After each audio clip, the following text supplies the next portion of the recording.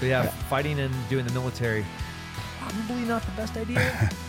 I was using it as I go to Afghanistan and being AFO, I was like not on base, could train. I was out in the mountains, so I get so out of shape, and so I'd come back from deployment and I would say, give me a fight. That way, I use that fight as a goal-setting mechanism to get back in shape. Because I knew if like I need to force myself back in shape, so if I have something on the calendar, I'm going to force myself to get back in shape, and so I do fights between deployments. It's crazy. You are now tuned into Stay Dangerous. Awesome to have you here, bro. Yeah, thanks for having me. Good drive. Hot drive. It was hot. Yeah, it was the peak was like 105 on the screen, and my phone stopped charging. It's like we'll resume charging when it's not so hot. That's crazy. Yeah. Is it hotter this summer, or did it just get to midsummer without us even noticing? That's what everyone's telling me. It's like, this is like record-breaking heat wave. Okay. Yeah, after 3 record-breaking winters. Yeah, a big contrast. Pretty awesome. Yeah. I love Texas. It's cold weather. Yeah, everybody's like global warming, all this weather. There was ice age one time too. Yeah. I want to get into the main topic, which is gonna be, talking about kids and talk about your school. I like kids. I love kids. Yeah. I got a lot of them right now. I just had 2 days ago. I just had a brand new granddaughter. Sick. And so I have 3 granddaughters now. All live within 3 miles of me, and now I have a new daughter. Yeah. Summer. Just 4 months old. You got to get weird and just explain to your sons about how to make boys. I know. I'm trying to tell them the technique. Yeah, there's a lot. There's books written on it.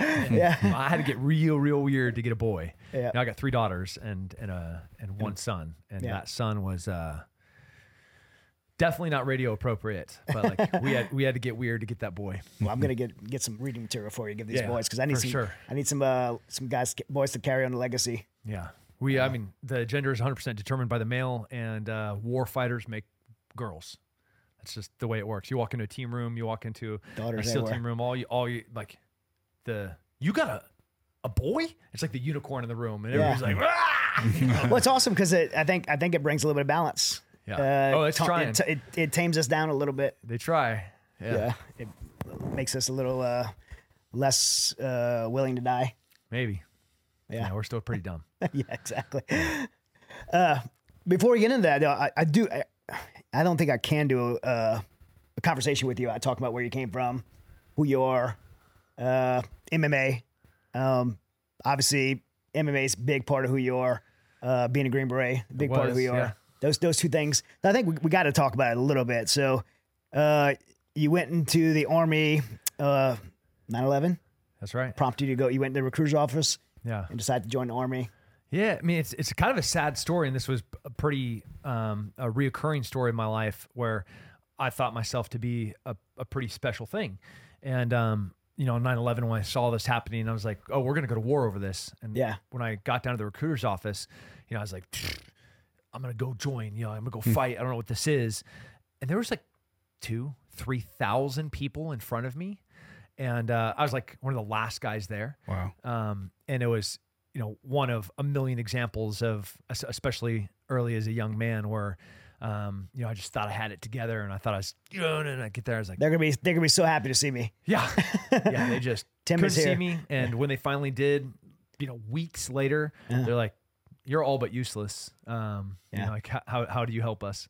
It's crazy. What kind of contract did you get? Did you get a 18X contract? Now, I bounced from, and this is a lot of the journeys that people looking to join the military, trying to understand the branch of service, knowing that I wanted to go into special operations, which, this was kind of knowing about Air Force special operations within the Marines. You had, at the time, recon was all you knew.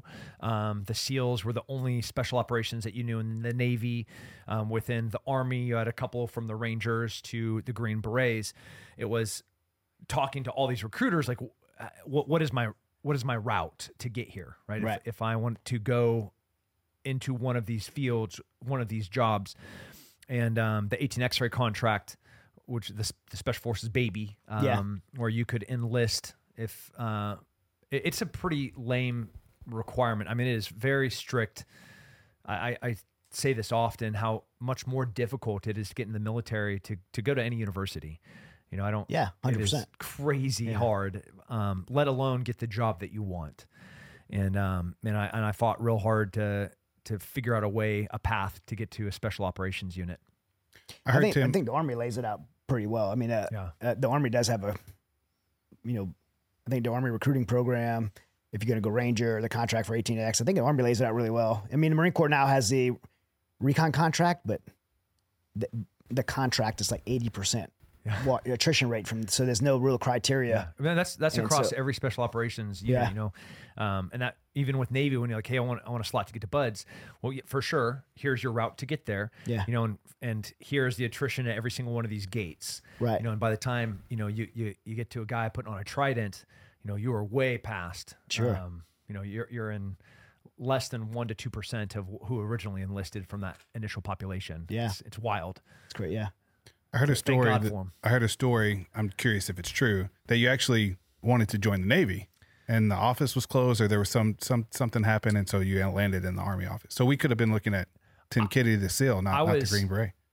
I mean, I'm way more of a water baby than I am anything. I heard this. Getting ready to swim across with a bunch of SEALs through the San Diego Harbor for fundraising. I had as much desire to go to recon as I did to the SEALs. The Army was my third and last choice. Gotcha. Definitely wanted water, wanted that kind of amphibious expeditionary heart of growing up in California, being a Central Coast kid, already being a scuba diver or competitive swimmer. Like that's where I wanted to go. And but the Army will not waste an opportunity when a young man in college that's an athlete walks in and the other recruiter's not there. Nice. Yeah. Hey, how you doing over there? Come Come over here over and talk to me. You're like, all right. What's this Green Beret business? That's awesome. Yeah. And in the NS Special Forces and Army, they are like dive units. Yeah. And stuff like that. Yeah. Yeah. In fact, that back in the day, the PJs didn't have their own dive school, and they would use Marine Combat Diver. They'd use Army Combat Diver, and they would even send guys to the second phase of BUDS, and now they got their own. But a lot of PJs I knew went to the Army Combat Diver course. Yeah, they're all good. It's 20 years in GWAT. It's funny within special forces, the dive teams were often the most physically fit, and they're also like the prettiest dudes in the company. Yeah, best hair. Yeah, for sure, best hair, best hands. Yeah. And also some of the best missions. Those getting to go some of the prettier places on the planet. But 20 years at war in the desert, I think it really there was some attrition into what had previously been one of the more, for esprit de corps to be part of the SEALs, recon, or on a dive team within special forces. You were in a special elite within the special elite. Yeah. And now that as we're looking towards, Asian Pacific and, the seas around Russia, it's important. yet again, we're like, man, I wish we had paid more attention to these. Yeah, it's an really important skill set to skills. have, and for insertion, extraction, or just operation, you got to the underwater demolitions is going to be a factor, and Yeah, I mean, not that any pipes had anything to do with anything. yeah. That's not what we're saying. So MMA, how far you're lifelong as a kid in the martial arts wrestling. yeah. So how far before were you fighting professionally before the Army? Man, when I enlisted, I think I was 6 or 7 in the world. Yeah. I just won the ECC middleweight tournament. Beat Jason Mayhem Miller, Ryan Narte, Dennis King. These are old names, but Those are tough guys. Yeah. I mean, Tough Dennis guys. King was top 3 guy at the time. Jason Mayhem Miller was top 5 in the world at the time, and I was the lowest seeded guy in that whole entire bracket. And the way that they work in tournaments, they take usually the worst guys and try to prune them off. So at the very end, you have the 2 best guys fighting each other, like the number 1 guy versus the number 2 guy, and when they build those brackets, that makes for the lowest seeded guy to have the hardest road. The hardest route, right? That's wrestling tournaments. Everything's built that way. Yeah, that is, and it should be like I love it when you get Now jiu-jitsu's that way. I don't know if you know IBJJF. I love it. Does the seating that way now. Yep. And ADCC is working on their matchmaking. They do a really great job putting marquee fights early, but ultimately making sure that the guys show up at the top, the 2 names that you want to see there.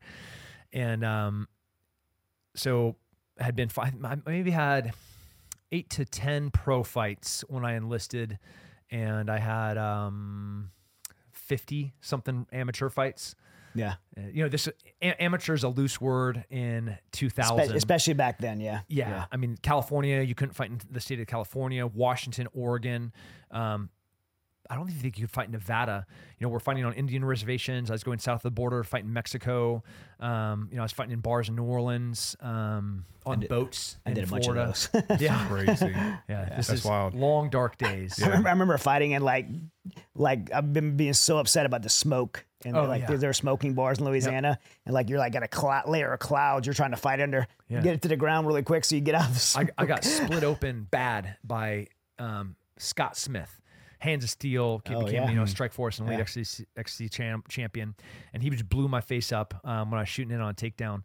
And he wasn't a doctor; he was just an Indian, with a thread and a needle, with a cigarette sticking out of his lip, with a bone necklace. Oh wow! And he put me on top of a plastic folding table and sewed my face up. Wow! And he like asked one time before he came back in to stitch, and it was thread. I mean, This was not stitching. This was a thread and a needle that he sewed my face up with, his bone necklace. And he was drunk. Hands were shaking. It was hilarious. That's fighting in the early 2000s. Yeah.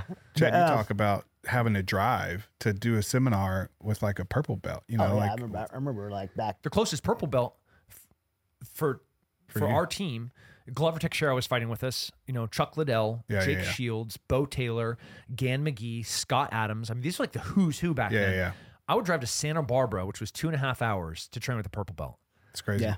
It's crazy. In California, the mecca at the time of jiu-jitsu. Yep. I remember those days in the 90s. Like there's crazy. Yeah. I was on the mat on Monday. I think there were 4 black belts on the mat. Even when I first started. Yeah, we have 12 10 in our years school ago. right here. We have 12 black belts. Like You were lucky to see 1 black belt on the mat. When I started, that was 10 years ago.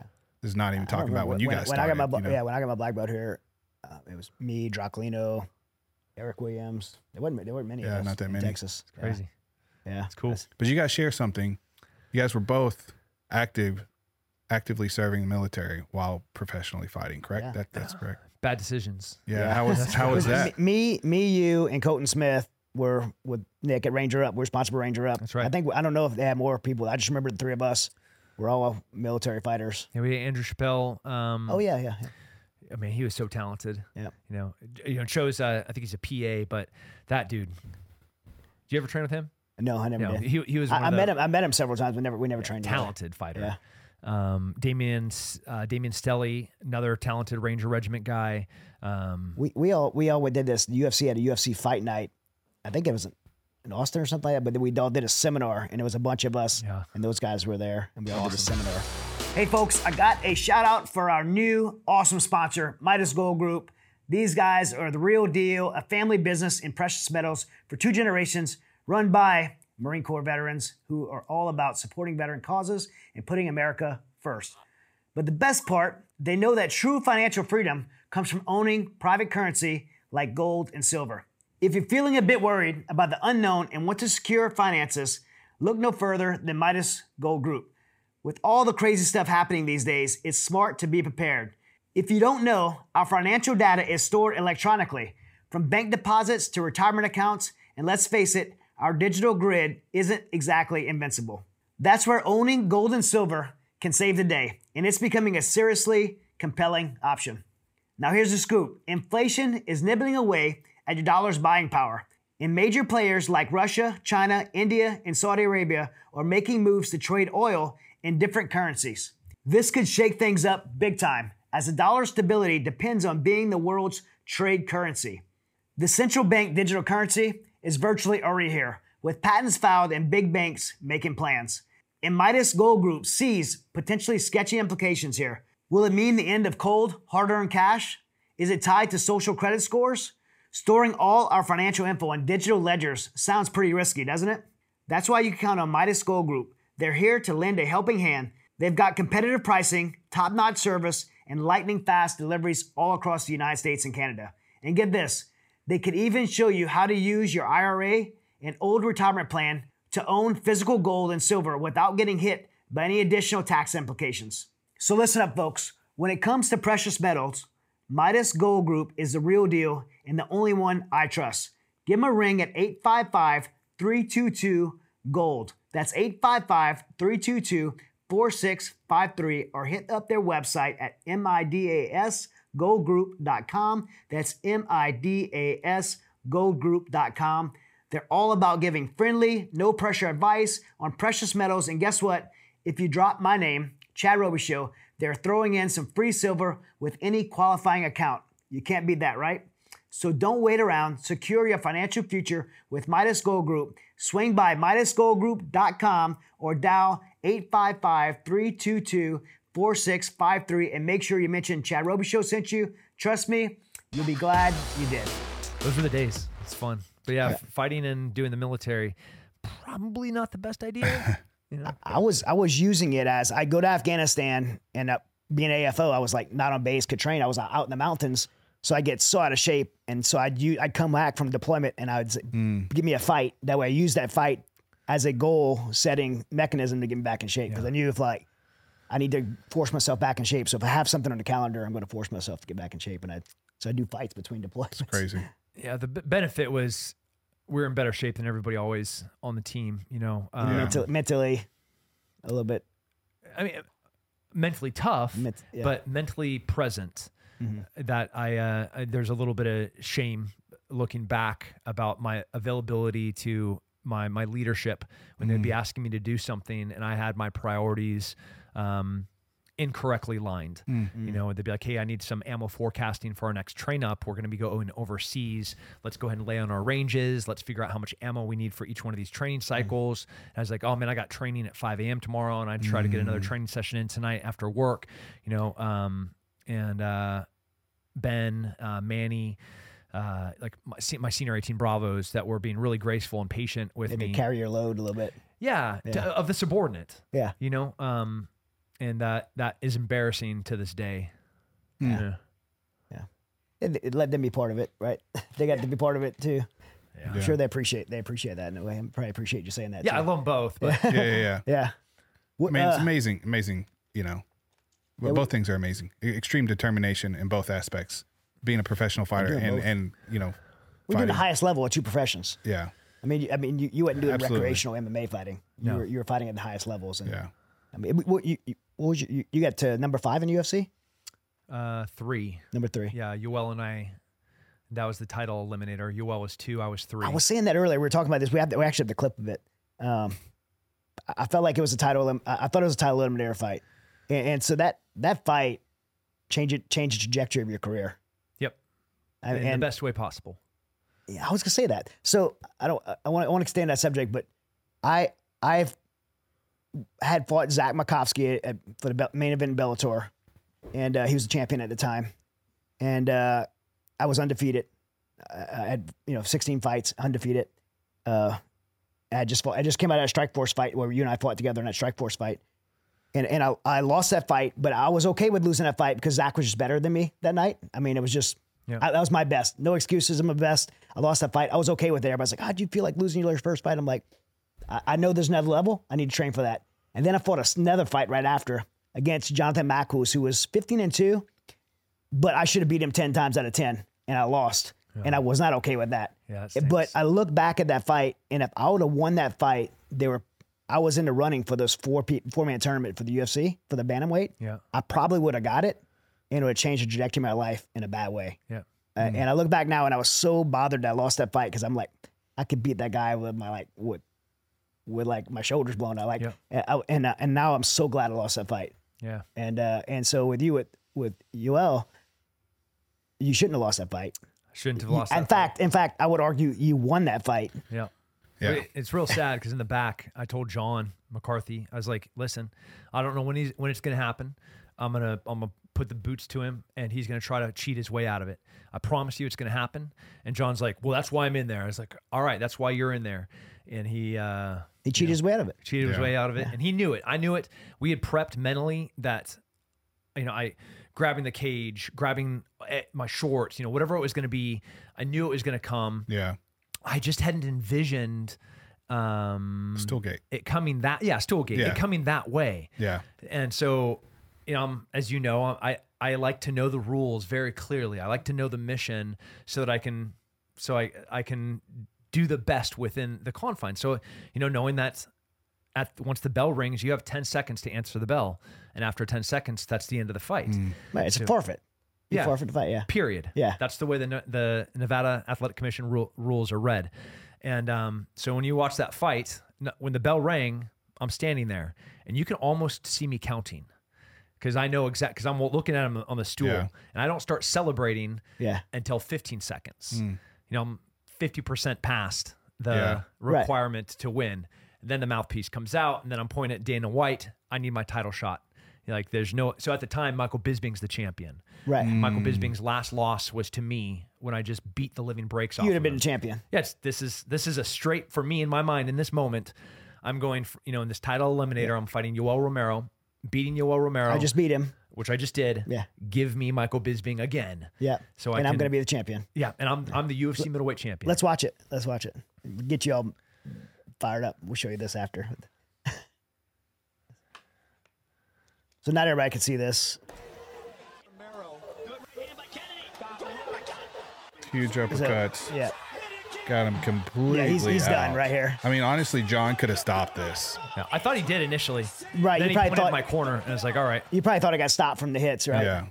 And then, right here. What are they doing? So this is 135 into the third round. On the stool. The fight's over. 142. Like, It's 30 seconds in. he sits on the bench for 30 seconds. You clearly feel like you won that fight. And that when they called you back out to fight, I mean, I know every time I fought, when the fight's over, win or lose, like this pressure comes off, and it's just like my body physiologically changes. Yeah. Like your body physiologically, it's just like a gunfight, right? It's over. It's your body a heartbeat. It changes so fast. Right. So did you experience that? Did you have a physiological change in your body? Oh yeah, like big like post fight adrenaline dump. Like the serotonins and endorphins of elation post fights victory. Yeah. And then with serotonins and endorphins come this like big relaxing. Yeah. You call it a pressure release.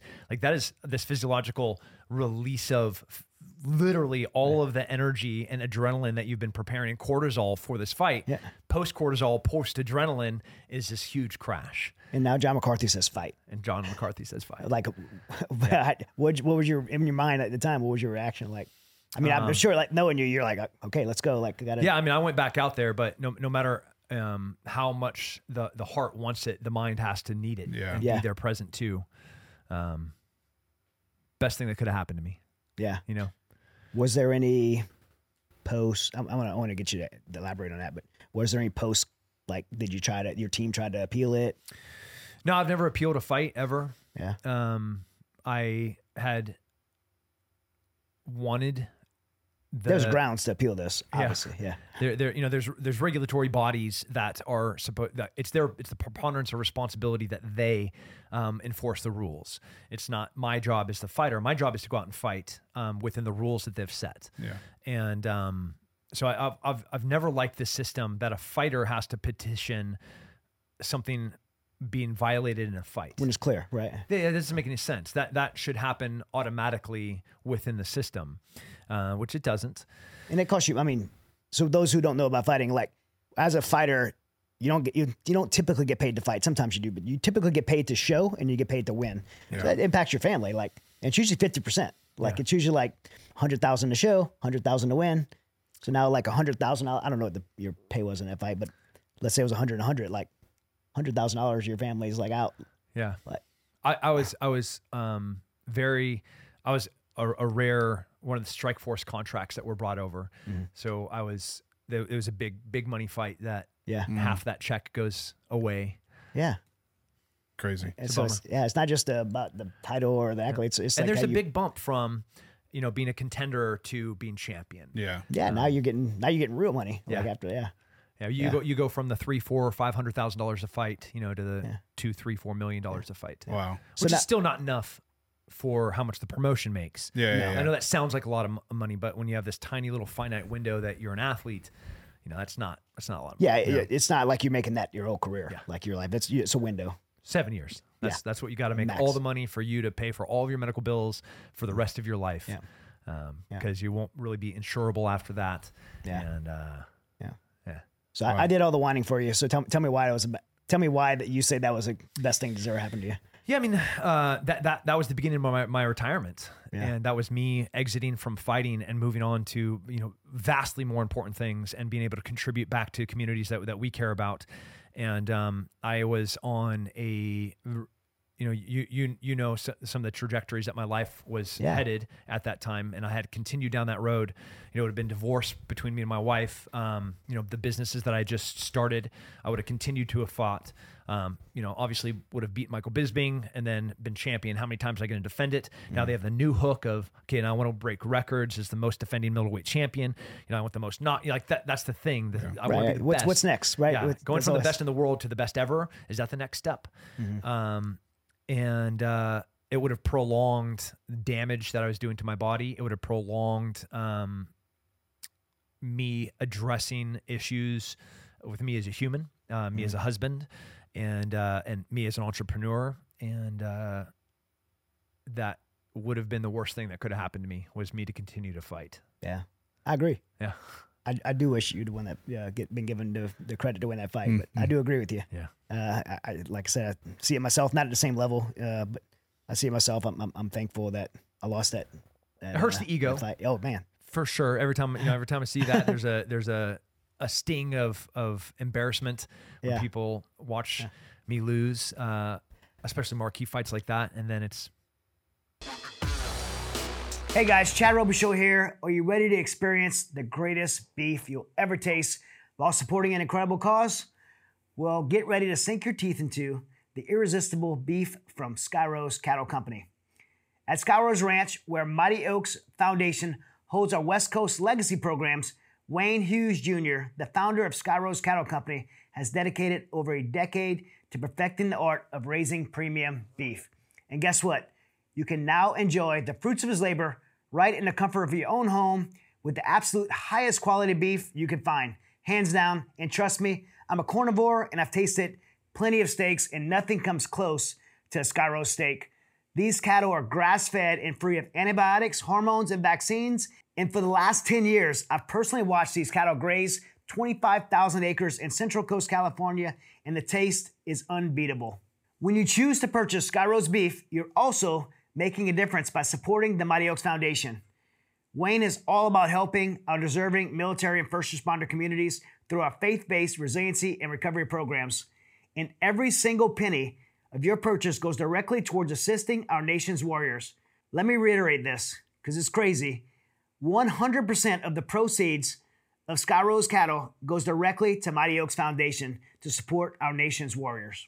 So let's join forces and make a positive impact, one delicious bite at a time, and head over to SkyrosCattleCo.com. That's SkyrosCattleCo.com today and order yourself some tender, juicy cuts of beef. Trust me, your taste buds will thank you. And one more little insider secret. Every warrior who goes through Mighty Oaks Legacy Program at Skyros will assure you that this beef is extraordinary and off the charts delicious. The very first thing our warriors get when they get to Mighty Oaks programs on Skyros Ranch is a delicious Skyros steak hanging off the side of their plates with a Skyros brand on it, and our warriors love them, and you will too. Yeah, best thing. But what you did though is, man, I know you know this, I know Chad knows this, but people don't do what you just talked about doing, Tim. They don't look within, they point without. We live in this heavy victim, mentality society where they would have blamed that for the rest of their life. Like, oh, I would have been champion if that wouldn't have happened. But you actually internalized Uncle that Rico. and said, you know what, this is It's the Uncle Rico effect. Yeah, exactly. This I'm going to use this to be better and not be bitter. I'm going to allow struggle to equal progress instead of, So some of my dearest friends, friends and colleagues of Chad's as well, Justin Lakin, for example, he had things that happened in his life early on that he would have every excuse to be a disaster of a human, a disaster of a man, a disaster of a father, of a husband. Instead, he recognized these damaging moments and pivoted off the pain to make significant changes. Chantry Coker, he is a police officer in Austin on special, all the specials, and on the street as a teenager, fighting for his life and fighting for food. Now he is a unique, rare special operations police officer.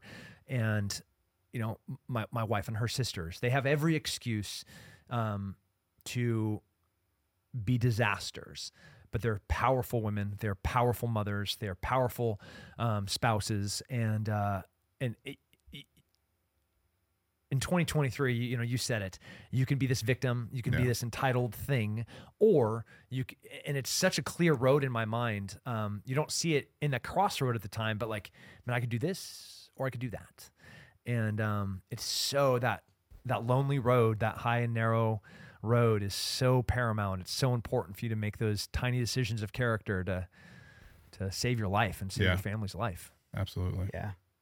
I want to talk about Afghanistan. Which Afghanistan? Post Okay. withdrawal Afghanistan. Oh, great. The Department of State released AAR. Did you read those 84 pages? I did. That's special.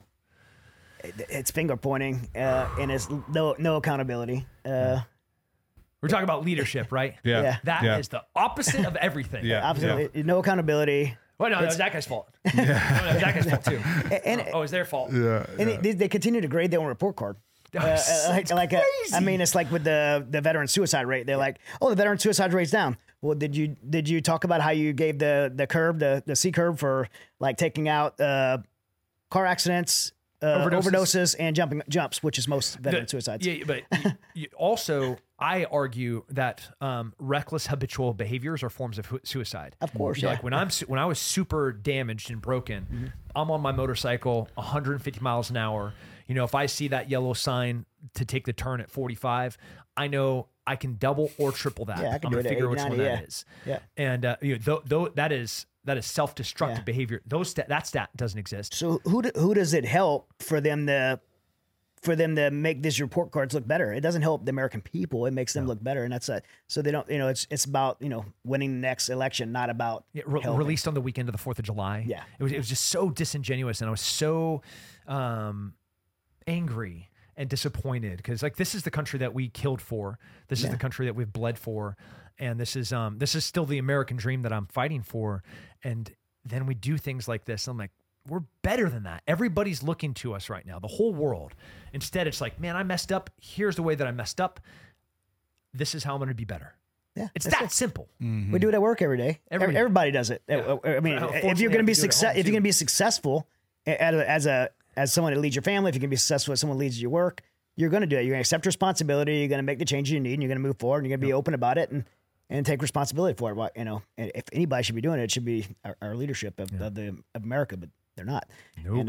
And everything's becoming so.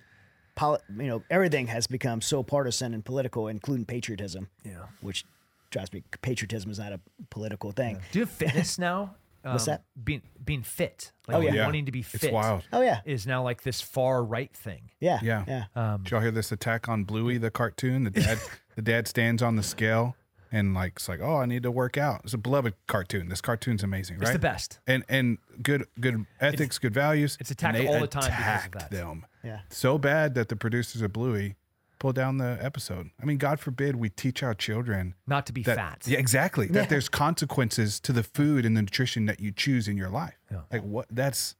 Anyways. Yeah. Sorry, I don't get before we get in. I want to always take the opportunity to do this publicly. Like when I need to go get Aziz and his wife and 6 kids, you're the first call I made for somebody to come with me, and you said yes. And we went and get Aziz, his wife, 6 kids, and 17,000 people. In addition to that, and thank you for saying yes, man. Yeah. You were first call in one of the hardest moments of my life. Yeah. And Shane, one of my best friends in the world, we're in Tombstone where Wyatt Earp runs into that valley, and he sees his friend standing there with a smoking gun and a dead dude on the ground. Yeah. And he's like, there's so much great acting, but it was conveyed like, I didn't ask you to do this. Yeah. I didn't even want you here. But it's especially in 2023 where there's this fake bravado and this tough guy vet bro thing. Mm-hmm. Even currently I've had to hit a Rolodex of asking guys to go to Sudan for an evacuation, preparing, hopefully not, but for a Taiwan evacuation, where I'm calling 100 tough dudes that have said, dude, I'm going to go over there. And what my Rolodex looks like. Yeah. Like it's a pretty deep one. Yeah. 2-3 dudes will say yes. Yeah. And that number is dwindling every time. It's bravado, and it sounds good in the moment. When it comes down to going outside of your comfort zone, sacrificing things, saying yes to these things means sacrificing things. Yeah. I mean, when I called you, and you had, I mean, any day you're a busy guy. You have like 25 businesses. It's gonna cost you money, and you had people offering to pay you to go, and you said no to people paying you to go, and you came. And I wasn't offering you anything. Like, you're offering me nightmares. Yeah, that's what you gave me. let's go help this dude. Yeah. And but it ended up being an awesome thing, and it's a beautiful thing, and I'm thankful you said yes. Such a great book too.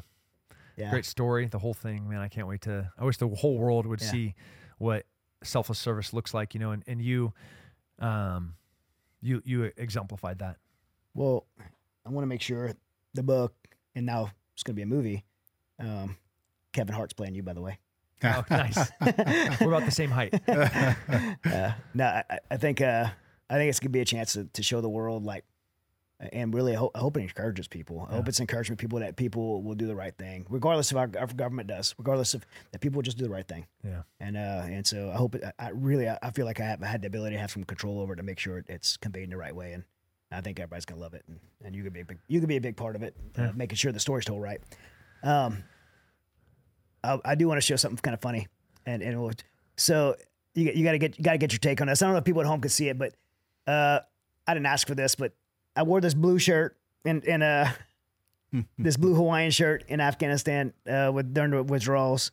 I can't remember if I wore it for the river operation or not, but anyways, and then Patriot Force did a fundraiser for Save Our Allies, and I had that blue shirt on, and now G.I. Joe just released this. That is funny. That is my jawline, my hair, my traps. Yeah, not your nose though. Yeah, no. Because cauliflower ears. That's my shirt. Yeah, that's definitely your shirt, bro. And they made me as Cobra. They could. Maybe I'm infiltrating the bad Made guys. you a bad guy. That's our MO right now. Take all the good guys, make them look bad, and praise the crazy people. Yeah. So G.I. Joe stole my image, man. That's hilarious, bro. So this is what I really want to talk to you about more than anything. Apogee. Yeah. Apogee is your school that you started. That's right. To make sure kids that you have that are in your sphere of influence have the most opportunity to be the young men and young women they were created to be. Yeah. What's the mission of the school? Why did you start it? What was your motivation? And what do people need to know about it? Yeah. So we have two efforts. You said in my sphere of influence, that would be my physical school, Apogee Cedar Park. That is like a proper private. We're organized in such a way. People are all the time are like, wait, this is a for-profit school? I'm like, we're organized as a religious for-profit school, so I have the least amount of government oversight. Right. But I'll never take a cent from that school, and anything that I ever do, all the money goes back into paying the teachers and making sure that we have the best facilities possible. It's also the safest place that I can have any student go to learn how to be a critical thinker. So that's the physical campus, Apogee Cedar Park. We also have the online mentorship program. And this is ideally outside of my sphere of influence because we are a force multiplier. Our class one of young men, these were young men without father figures. These were young men that had great fathers, but needed additional challenge and needed additional guidance. And the fathers were like, man, go after it. I'll support you in this. We're like incredible dads. And then there's part of the Apogee online initiative is building infrastructure for the nuclear family. Yeah. So we have a dad's program, we have a men's program, we have a young men's program, and we're going to be launching young women and women program this year. Can you explain it? So we use this word a lot right now, the nuclear family, the attack on the nuclear family. What when we say the nuclear family, just explain to the listeners. So the nuclear family, you have XX chromosome father, and you have an or XX chromosome mother and an XY chromosome father, and they're married and they stay together and they have kids.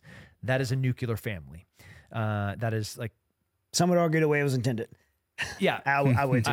I'll using that model.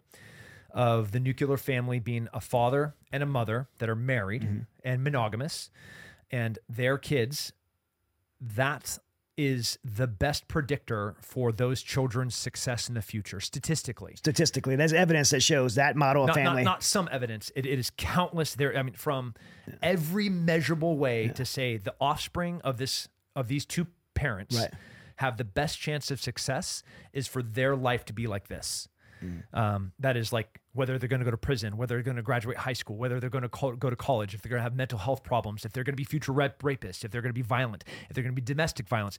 Every single measurable characteristic, statistic that you can possibly find will be predetermined by the existence of the nuclear family. So, yeah, I know this to be true, but I want to hear your thoughts on it. There is a deliberate effort to destroy the nuclear family in America, and as a result, destroy healthy future individuals in our country. Yeah, that's right. So, going back to the 1700s, the only way that we were able to carve our existence out of the wilderness and ultimately to fight the largest superpower on the planet, Great Britain, was because of the nuclear power. Or because of the nuclear family. Each one of those individually responsible parents took their own safety, their own ability to provide for their family, to protect their family, and viewed their freedoms as God-given rights for their family. It's nobody else's responsibility to raise their children. It's their responsibility. It's nobody else's responsibility to feed their children. It's their responsibility. So that's the government's responsibility. It's nobody's responsibility but theirs. Yep. And the only way that works is when that nuclear family is in existence. And when that nuclear family is strong and powerful down to the individual level, it's an insurmountable force. Like that sentence, we the people at that time were families that were strong families. But if you could break those apart, now there's a reliance on government and That's right. outside entities. Yep. And That comes at a cost. a very hefty cost, not just to the taxpayer, but more importantly to society and culture and the individual freedoms. Yeah. Yeah, you give something up for that. Give a lot up. Yeah. And we'll be giving up America pretty soon if we continue down the trajectory we're on. So who is the they? I asked this question to Chad Prather. He was just on the show. Like, who is the they? Who is the they that's trying to destroy the nuclear family? Yeah. Every day, more than 22 veterans take their lives. That's a devastating reality that we can no longer ignore. But what if I told you that number actually is much higher? According to a recent study, the actual number of veteran suicides could be double the federal estimates. That means 44 veterans could be lost to suicide every single day. Whether the number is 22, 44, or 1 is too many.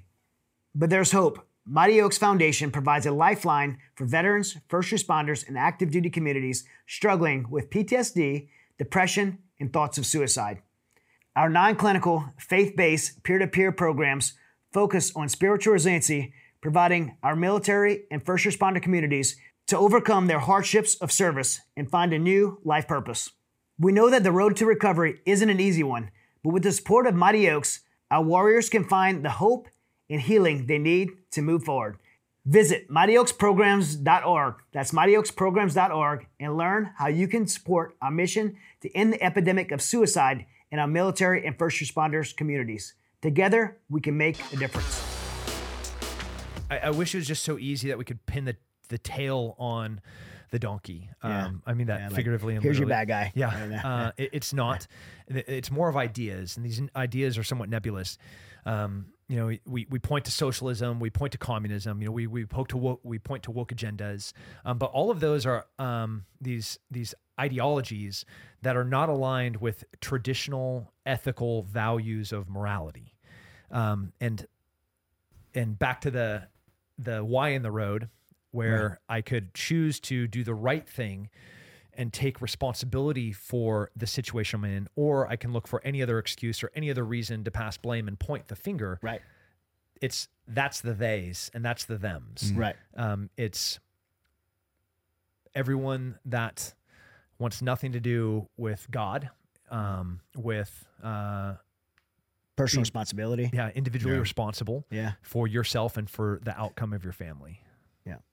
And so this focus of the school is just providing an alternate means, like outside of that agenda, outside of that ideology? Well, I mean, school, first of all, is supposed to be going down to the individual learner and enabling them to become critical thinkers. Yeah. You know, Rockefeller, you go back to the early 1900s, when he was really the first to fund what then became public school. Right.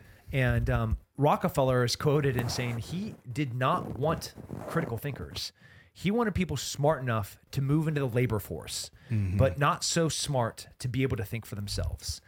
I'm paraphrasing, but that was his goal. Yeah. The public school system was designed to take critical thinking out and create cogs in a machine. Yeah.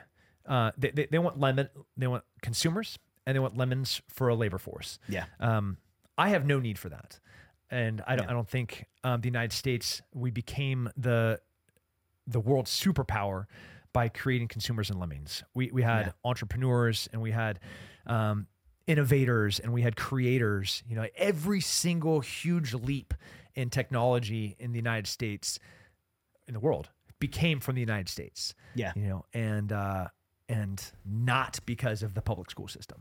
Before we get to, I want to talk about Apogee more, but I know you talk about this a lot, Tim, and I'm very passionate about it. But I want you to talk a little bit about the nuclear family and the man's role as a leader, to make sure that we raise strong families, and how we see, because I saw this, I was a police officer. I saw this, I mean, countless times when a man is absent from the home, it destroys the generations that follow. This is so speak to some of that.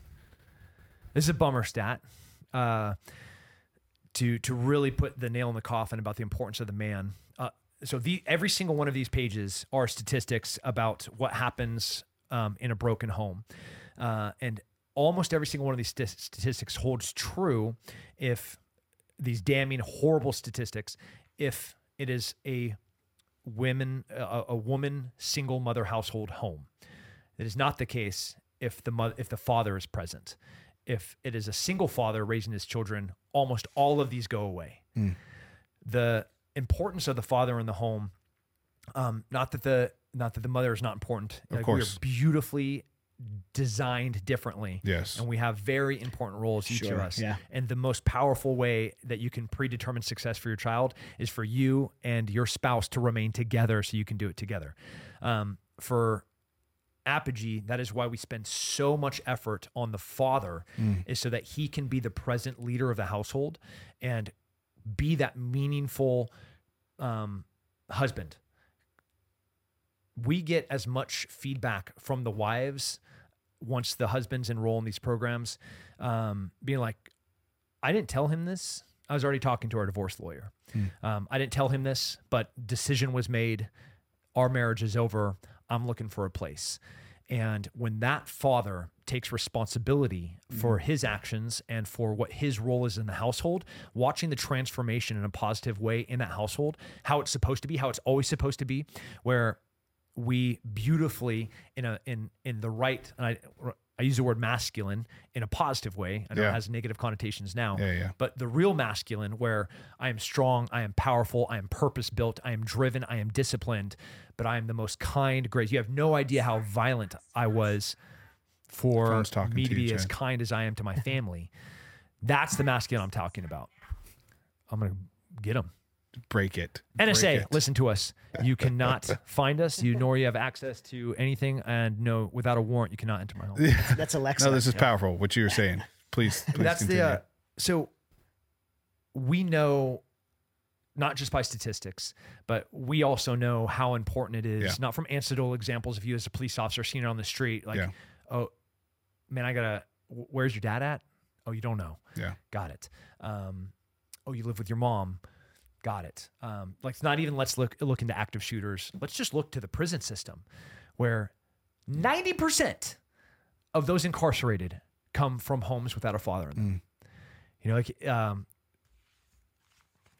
this is all without a father in the home. And 26% of absent fathers live in different states from their children. Do you know what that does? Everything that we see here. So you have an incredible amount of data there. Is there somewhere people can find this? I mean, you can go to Pew Research. You can go to, I fortunately have, you can go to the Bureau of the Justice Statistics. Yeah. You can go to state prison. You can go to Trends in Children, Psychology Daily, Psychology of Education. Every single one of these studies is founded from Kettering Foundation.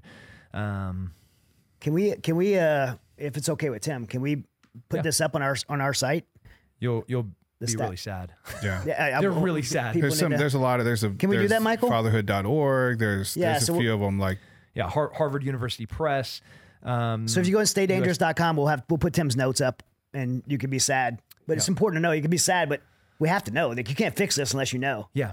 So fixing's the thing, right? So cool. We know what the problem is. Now, how do we address it? Right. I think that the template, we did not create a new wheel here. No. Every time that's like at Mighty Oaks, people are like, "What you guys do is brilliant." What you guys do is brilliant at Mighty Oaks. I'm like, it's a men's Bible study wrapped in a camouflage wrapper. Like, Yeah. like it's nothing new. And the same thing here, right? We are taking elements of boot camp. We Yeah. are taking elements of like a church men's camp. Yep. And we are taking elements of like Jocko discipline responsibility. Yeah. And we're tying those characteristics into a formatted program Right. where you get, okay, here's your reading list. Here's how often you're journaling, how often you're working out. This is, and it's kind of the heavy lift on our side is every situation slightly different.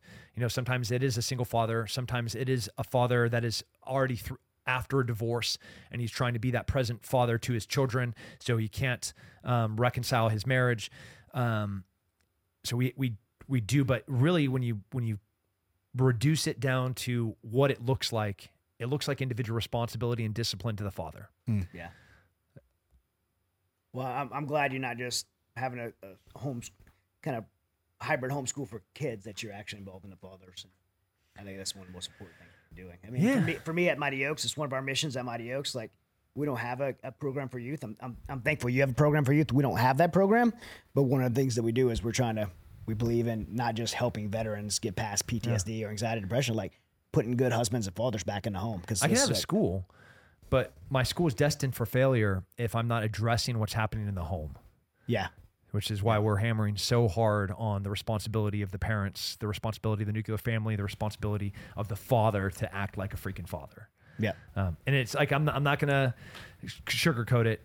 It is, it's not fun, the transformation process for you being a lazy, entitled piece of shit to you becoming a man that takes responsibility over your actions and what the future of your household looks like. Now, I know your dad, Mr. Mike. Yeah. Incredible man, incredible father. You were Yeah. blessed to have a really good father. Was that a big inspiration? Because you were homeschooled. Yeah. Right? That's a big part of the inspiration behind this? Yeah. I was so fortunate, and do not blame my mother or father for all of my failures. Those were 100% my decisions. Yeah. But my mom and dad really laid out a template, and Matt Boudreau, my partner, he went in the ApogeeStrong.com program. He unfortunately saw through the public school and through the private school and through franchises of school how difficult it was to ensure success of a learner, of a student. You actually have to go. I mean, Hitler knew this early. Why did Hitler start Hitler's Youth? Yeah, started young. You had to start it young. Started young, yeah. And we have been fighting a culture war against them having, the thems, having access to our children so young and putting inaccurate, amoral ideas into their souls and into their brains too early. So we had to combat that. We had to go back in time and get and plant integrity, ethics, morality, hard work, discipline in them as early as we could. There's no way that in 1939, an entire society is like, do you know what? Yeah, we should stick all the Jews in like one little ghetto area and then ultimately put them on a train and gas them. Like, the only way that was possible was because these insane ideas were handed over to them at an early young age. Indoctrinated them. That's right. Indoctrinated them early. Yeah. So the only way that you can fight indoctrination is with critical thinking, with free people, sovereign people that have the ability to think for themselves. So, like, I'm not trying to indoctrinate anybody. I'm trying to create an environment that is free of any other influence and giving them the opportunity to learn how to be critical thinkers. Teaching truth, teaching history. That's right. Not hiding. Math, real math. Real 2 math. + 2 = 4. Right. You know, Yeah, not equals 5 if you want it, if you feel like it does it. Right. What boys and girls are. But I also want them to be so free and so confident in their critical thinking that I can have two conflicting pieces of information available to them. As we use disinformation and misinformation and hate speech so casually now, I can take inaccurate things and put them in that world, and those minds destroy them. They could determine for themselves. That's right. Without having to be told. Yeah. Most people today, they have to be told what to think. Yeah. Could I take Mein Kampf and could I put it into that school? I could. Do you know what those kids are going to do? Dude, this is crazy. Yeah. I don't know. Like, we could hide who the author is, right? But they'd be like, this whole entire thing does not make sense. Matter of fact, it makes no sense. And here are all the different ways. Let's have a Socratic discussion about it. Let's sit down. Yeah. They're just tearing this thing apart because they're critical, free thinkers. Yeah. And you're so vulnerable when you're dependent. You know, I use the word sovereign. You can say free all you want. Sovereign is my ability to not be influenced by anything or anyone. And you have to be a critical thinker to be able to be sovereign. Yeah. And I mean, if at its core, and I think you nailed it, at its core, what American culture is suffering right now, and actually even beyond America, the culture in this world right now is suffering as the lack of ability to be able to think for themselves. Yeah. They're gonna repeat what they're told from whatever their source is. Yeah, And those sources are oftentimes no matter indoctrinated. how many times in the past, in the past 5 years, have we been lied to and we just took it, right? And they don't learn from those lies. They still trust the same people that didn't know lied to them. That's right. Yeah. Well, that's what's so crazy. You know, we're all Crazy's the fathers word. here. Yeah, exactly. It is crazy. We're all fathers here. So like, and I'm, you know, I have young kids, you know, we adopted a teenager, so I have an older child as well. But, you know, you want to teach your children to respect authority and to be, to be a contributing member of society. How do you teach them to not just, you know, accept what they're told at the same time? And that's the struggle. It's public school system teaches them that whatever you're told when you sit in front of this desk is what you believe, and that's it. Yeah, and then you're hitting the nail on the head here. And I think a lot of people think that these are mutually exclusive ideas where, like, I don't want the kids in my children in my home to ever have to say no to me. Yeah. You know, it's never like a yes, no thing. They're going to respect me, and real leaders, I don't have to give commands when you're a good leader, right? They're going to follow you. I'm not, as a good leader, I'm not pushing a kid towards something. I'm leading them into a thing. You know, my son who's playing lacrosse and my son who's playing hockey. Do you think I have hockey skates? You know I do. Yeah, of course you do. Yeah. Yeah, That's do you think right. I have a lacrosse helmet, That's and right. lacrosse stick, and lacrosse gloves, and lacrosse? You know I do. Yeah. Right. Like, That's one my thing daughter, I hate at wrestling tournaments is that fat dad that's on the side chastising his son because he lost a tournament. I'm like, hey, you know what? Next match, I'll wrestle you. Like, let's go. You got 150 pounds on me in your belly. Yeah. And I'll tear your arms off. Yeah, like just ridiculing their kid. You know. But that's missing though. That's missing today. Our fathers aren't engaged, you know, in their homes, and But and we're they're not not teaching mutually them. exclusive. When I teach critical thinking and discipline, so comes with it the ability to respect something. Well, respect is a byproduct of leadership. And what leadership really is, a lot of people get confused about this, especially when you're talking about men in the homes being leaders, and they're like, you think it's like some kind of hierarchy thing. Leadership is responsibility. Yeah. That's what leadership means to me. Like, me saying I'm leading something means I'm responsible for it, the success or failure of it. If you could demonstrate that you're willing to be responsible for something, that's when you gain the trust for people to follow you. Because like, okay, this guy's gonna take responsibility for the success or failure of it, so I trust him to lead, and that brings in with the respect that we all as leaders want. Yeah. It's a byproduct of it. Naturally, it is. It's a natural byproduct, yeah. But I think some people confuse leadership as, and even on the leadership side, that I have this authority, and that's where we see the bad leaders in the military. Like, I have this authority. No, you're responsible. Is what you are. Yeah. And you know, some people, unfortunately, we need to be teaching that. Yeah. And it be teaching it from young, and providing examples for it. Does Apogee? So Apogee's your school. What if somebody doesn't live in Cedar Park? Or do you let's guys just say, have some resources? Are there other efforts for, out there like this? Oh man. Okay. Yeah. So we are worldwide. ApogeeStrong.com is the online mentorship program. We are also going to be launching physical franchises of both schools. And when I say launching, I'm giving you the keys to the castle. When I say I'm not going to ever take a cent from the school, I do not need the point is to disrupt the current education method, is to put this thing on its ear and let's bring America back to the might of being the leaders in critical thought. Because education should not be a business. No, I mean, and it has become like colleges. I would never like, and I mean this now. Like, I mean, I was in a conflict about this years ago as my kids were college age. But right now, like, I would never recommend my sons or daughters to go to university, to be educated in university, and spend $200,000 on a 4-year degree to get a $40,000 a year job, maybe, when they could go to trade school for $15,000 and make $100,000 a year. It's just bad math, and it's just not. I mean, so we're pushing our kids into capitalist, like, which I'm support capitalism, but this business model of where people making money off education and not producing a tangible return for it. Yeah. Education should never have, as a capitalist, as a libertarian, education should have never fallen into the profitable category of an entrepreneur, especially public education. Yeah. Where schools are, it has become this huge industry. When you look how much money goes into the Department of Education. Yeah. And if you homeschool now, they're competing because they want that money. Yep. And it's all about passing this the state test, right? Yep.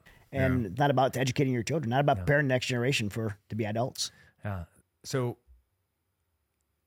if you live in the North Austin area, going to ApogeeCedarPark.com and .org, applying to be on the waiting list. We are expanding our school. We have a huge fundraiser that's coming up in October, where all 100% of proceeds are going into Apogee Strong for scholarships and for additional locations and for a physical new campus. Like we are going from the 100 students that we have to 500 students. So that waiting list, hop on there right now. ApogeeStrong.com, whether you're a father or you're a young man, you're a young woman or a mother, those programs are developed and available. Okay. This is the one I spoke at, right? I spoke at one. Okay. I thought. Yeah. That was at Mark. What was his name? Like you said his name earlier. Matt Boudreau. Yeah. Great guy. Oh, he's amazing. Yeah. Dude, the fire in that guy's belly is, I'm so proud to have him as a partner. And he's also brilliant. Yeah. Such a good guy. Do you follow Matt? I don't know. I should. Go to like my follow list and find Matt Boudreau on there. Such a good guy. Yeah. He's a true Marcus Aurelius Stoic. And he's also brilliant. He's one of the most brilliant men I've ever had the opportunity to work with. But it's rare that you get brilliant with fire. Yeah. Dude, and the fire in his belly. Sometimes I'm like, bro, just like cool your jets a smidge. But like he just won't be stopped until we fix this. Because he knows where this is going to head.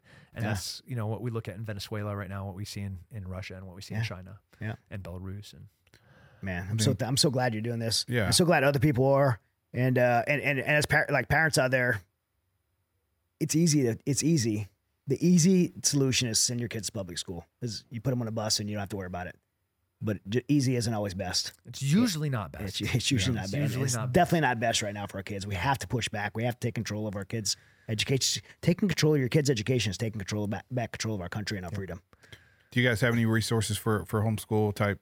Like, say somebody wants to homeschool their children, or what would you tell the viewers, Tim, on like if they're struggling? I'm homeschooled. Like I know it seems so daunting, right? Like, but you're constrained by what you think education's supposed to look like. Yeah, and it's a fallacy that it's putting a child in a chair for 6 to 8 hours a day is not the way that they're going to learn. You take a child outside for 1 hour and you show them how to measure for volume to add sod into their playscape. They will learn more in that 1 hour than they will at a week in public school. Yeah. And they're going to do it with their hands. They're going to remember this for the rest of their lives. And these will be cornerstone memories. How to change a tire. Yeah. How to write a check. Those things aren't taught in school anymore. How to balance, how to I'm not disparaging them, but some of the young men and dads that came, like not knowing how to change the oil in the car, not knowing how to balance the tires in their car, not knowing how to do basic land navigation, like some real normal things that we grew up with, just aren't present because they didn't have fathers in the home, so they had no template about how to move forward. These are important life skills. They are. I mean, I use changing a tire. I probably changed like maybe 2 tires this year. Not a lot, but I definitely use that more than I've used calculus. Me, Bo, and Ken were coming back from. Changed one in Ukraine too. Yeah, I mean that definitely happened a few times. No, but we were doing an independence fund thing, and we're driving between. We're in this rental car, 3 o'clock in the morning in some sketch area. Like you got 3 special forces, dude. This was like NASCAR level tire change. Like bam, and off we go. That would have been debilitating. Actually, Dennis is in the back of the room right now, and he's hiding behind the camera because he blew out 2 tires at the same time because he like swerved off the road, and so we're stuck in the middle of Ukraine in this field with 2 flat tires. It happens. Good job, Dennis. Yeah, at least there was a mine there. Yeah. What else do you want? Where I see where people follow you. Just Tim Kennedy anywhere. Yeah, and, people know how to follow you. Yeah. Only the verified ones. Yeah, you have I've seen this. I've seen this. If this guy reaches out and asks you for money because he's lost on a vacation, it's not this guy. Not me. And like no matter how often I ask them for help, you have the most fake accounts. Yeah. So I had somebody I no longer do, from Meta assigned to my account, and he sent me an email, and he had like 150 fake Tim Kennedy accounts between Facebook and Instagram. 150. Yeah. It's just like, it's crazy. Can you just not kill them? Not actually kill them. Like delete, cancel them. Delete. Yeah. But no, nope. Or kill them because they're probably stealing money from innocent people. Yeah. No, for sure. There's not a win there in the phishing scam. Well, I'll tell you something I'm super proud of you personally for. One, I'm thankful for our friendship, but I've watched you over the last 2 years, and you've made this shift from Tim Kennedy stuff and your entrepreneur stuff, which is all okay and all good. It's all because all your entrepreneur stuff is good stuff. But you made this real shift to being from all those things, again, and they're good, to being a spokesman for culture. And I don't know if there's an intentional shift. It was necessary, but you just made that, and I just wanted to say I've noticed it. I've heard other people mention they noticed it. I appreciate it. And I'm super thankful for that and proud of you for that, because I know it's not easy to do when your social image is your brand and your livelihood, and there's consequences to speaking out on truth. You've done it anyway. Yeah. You are definitely financially penalized for speaking the truth in 2023. Yeah. Well, good job. Thanks for watching part 1 of this conversation on Stay Dangerous. To finish the conversation and get exclusive content you can't get anywhere else, join us in the Smith & Wesson Safe House. Sign up at staydangerous.com, or if you already signed up, click the link in the description below. I'll see you there.